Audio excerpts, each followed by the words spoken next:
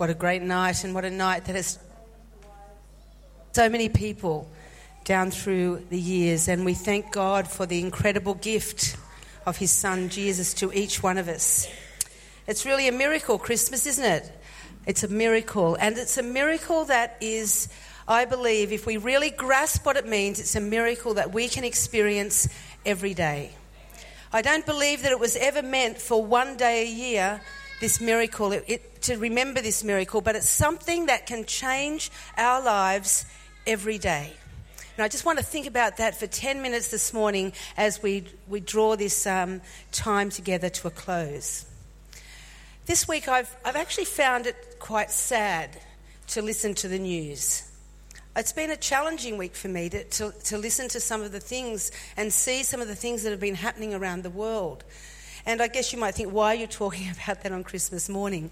It's not that there aren't good things happening, there are great things happening. But as I've watched some of the things that have happened this week, there's been terrorist attacks, desperate refugees, there's accidents and intentional attacks causing loss of life. And I look at the world and there's a lot of darkness, isn't there? So in the midst of all that, how do you celebrate Christmas? How do we keep joyful in the midst of that sort of darkness?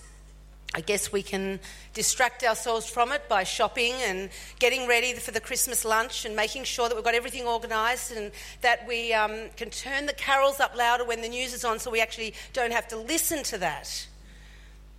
But I think there's another option that is better. We can acknowledge the darkness of the world and it can even break our hearts. But at the same time, we can allow ourselves to believe that what happened on that first Christmas had the power to bring light into darkness. About 700 years before the birth of Christ, the Hebrew prophet Isaiah wrote this: "The people walking in darkness have seen a great light. On those living in the land of deep darkness, a light has dawned." He said, "Therefore, the Lord will give you a sign. The virgin will conceive and give birth, and you will call him Emmanuel." The word Emmanuel means God with us. And on that glorious night when Christ was born, the promise was kept. As crazy as it sounds, God entered into the very world he had created as a weak human being so that he could be with us. He walked the earth for about 33 years, showing us how we're supposed to live. And then he went to the cross to take God's judgment for all the ways that we haven't lived the way that we should have. And 3 days after that, the greatest miracle of all time, he rose from the grave. And one of the last things he ever said to his followers as he called them together and he gave them the mission, he said this: "I will be with you always to the very end." That's why Jesus is revealed in God's word as Emmanuel, God with us. You know, the miracle of Christmas is not just that he came, but that he is with us. That's the miracle. So how does that miracle of God with us change my everyday life? I think to understand the full meaning of this, we need to break down that phrase into two parts: God with us. Firstly, God. Jesus came as a baby. He was held in a mother's arms. He grew as a child, and he suffered death on a cross. He is God, fully God, not an angel, not a subordinate deity, but God Almighty, full of power, God. The very essence and glory of Christmas is that he who is God became one of us. As the carol said that we sang earlier, veiled in flesh, the Godhead see. He who was born at Bethlehem is God. Now I think that is worthy of a midnight song in the heavens to the shepherds, saying, "Glory to God in the highest and peace on earth, goodwill to men." The fact that he is God is worthy of the foresight of the prophets and a new star in the heavens. The fact that he is God is worthy of the fact that men and women have sacrificed everything, their lives, for the sake of the one who was born at Bethlehem, who is God. And in that lies the majesty. And God with us, in that lies the mercy. In God there is glory, and in God with us there is grace. The thought of an all-powerful God could stir awe or even fear in some people, but God with us only inspires hope and confidence. And the blessing of God with us started first on that first Christmas Day, but it triumphed at the cross and the empty grave. After Resurrection Day, when Jesus said, "Now I am with you always," he meant that Jesus Christ, the Son of God, would be with us, available to us every moment of every day, any time, for anyone. That's what that means. Therefore, any sin can be forgiven. Any doubt can be overcome. Any sadness can be comforted. Any disappointment can be stopped. And any fear can be arrested. Any loneliness can be ended by the truth that God is with us. The Gospels highlight how this is true. As we follow Jesus, we see what happened to people in his presence. When God is with us, walking around as a man named Jesus, what happened?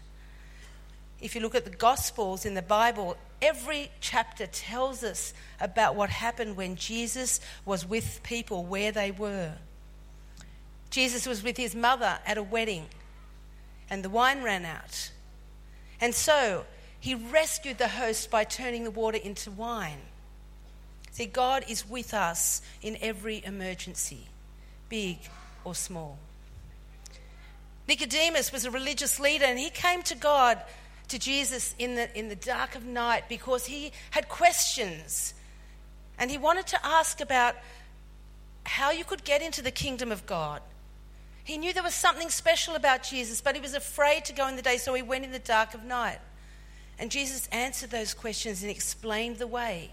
You see, God is with us in our spiritual struggles, even when we have doubts, even when we have questions.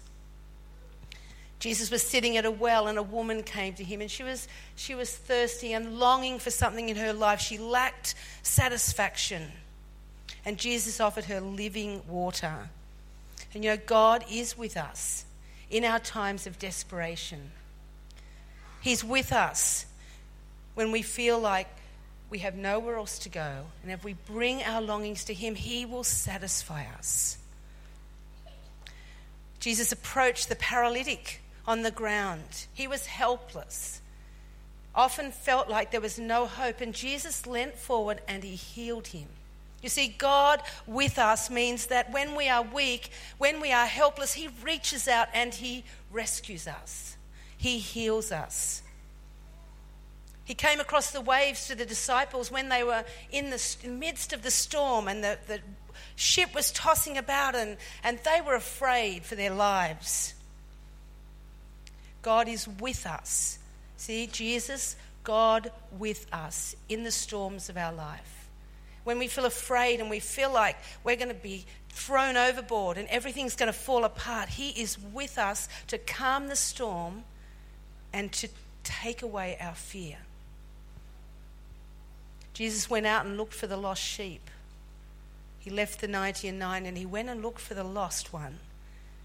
And God with us will look out for us when we are lost and feel insecure. He will reach out and he will go after us because he loves us and he wants to bring us back to safety and security.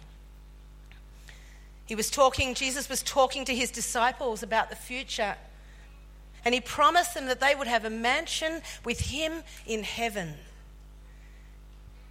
God is with us when we're worried about the future. And he's already promised us a place with him for eternity. In his darkest hour, he was watching over his disciples. His disciples, when he was in the garden praying, they fell asleep, but despite their weakness, he loved them and he reached out to them to care for them. God is with us during our times of weakness. He'll reach out to us. He will put his arms of love around us and take us through those times. He won't let us down. Finding Thomas when he was doubting, bringing him to faith, lovingly reassure him, reminds us that God is with us during the times when we don't know what's going on. When we doubt, we wonder if it's all true. No matter how dark and painful and even embarrassing those times are, God is with us. You see, in Jesus, God shows us his face and lets us hear his voice. No wonder the shepherds were awestruck. No wonder that the angels sang and that the wise men travelled from afar. No wonder Mary treasured all these things and kept them in her heart, because they saw the face of the Almighty and heard the voice of the Creator. And if we are willing, so can we. We miss the miracle of Christmas when we don't experience God with us every day. If in humble adoration we keep Jesus in the manger, we miss the miracle of Christmas. Why not invite Emmanuel, God with us, into every decision, every circumstance, every situation of your daily life, and experience the miracle of Christmas every day? He is with you. He is with me. That's what today's about. And I pray that God will, as he is with you, that you will recognize that and he will fill your life with hope. He will fill your life with joy, with peace that can't be explained. It's beyond what we can imagine. But he is with us, and Almighty God, who became man so that he could understand us, walks with us every day to deliver us and to carry us through to one day be with him. Let us pray. Dear God, our Father, we thank you for the truth of Emmanuel, God, Almighty God, all-powerful God, with me, with us, in every circumstance of life. Lord, that's such a miracle. And we thank you, and I pray that each person here today will experience the blessing of that miracle in every moment of their day, that they will realise the hope that brings to them, the forgiveness that your mercy offers, and the joy that thrills our souls when we know what it's like to walk with you. I thank you for every person here, and I pray, God, that as they go into this day, that truth, God with you, God with me, will be with us every moment of this day and every day. In Jesus' name, amen.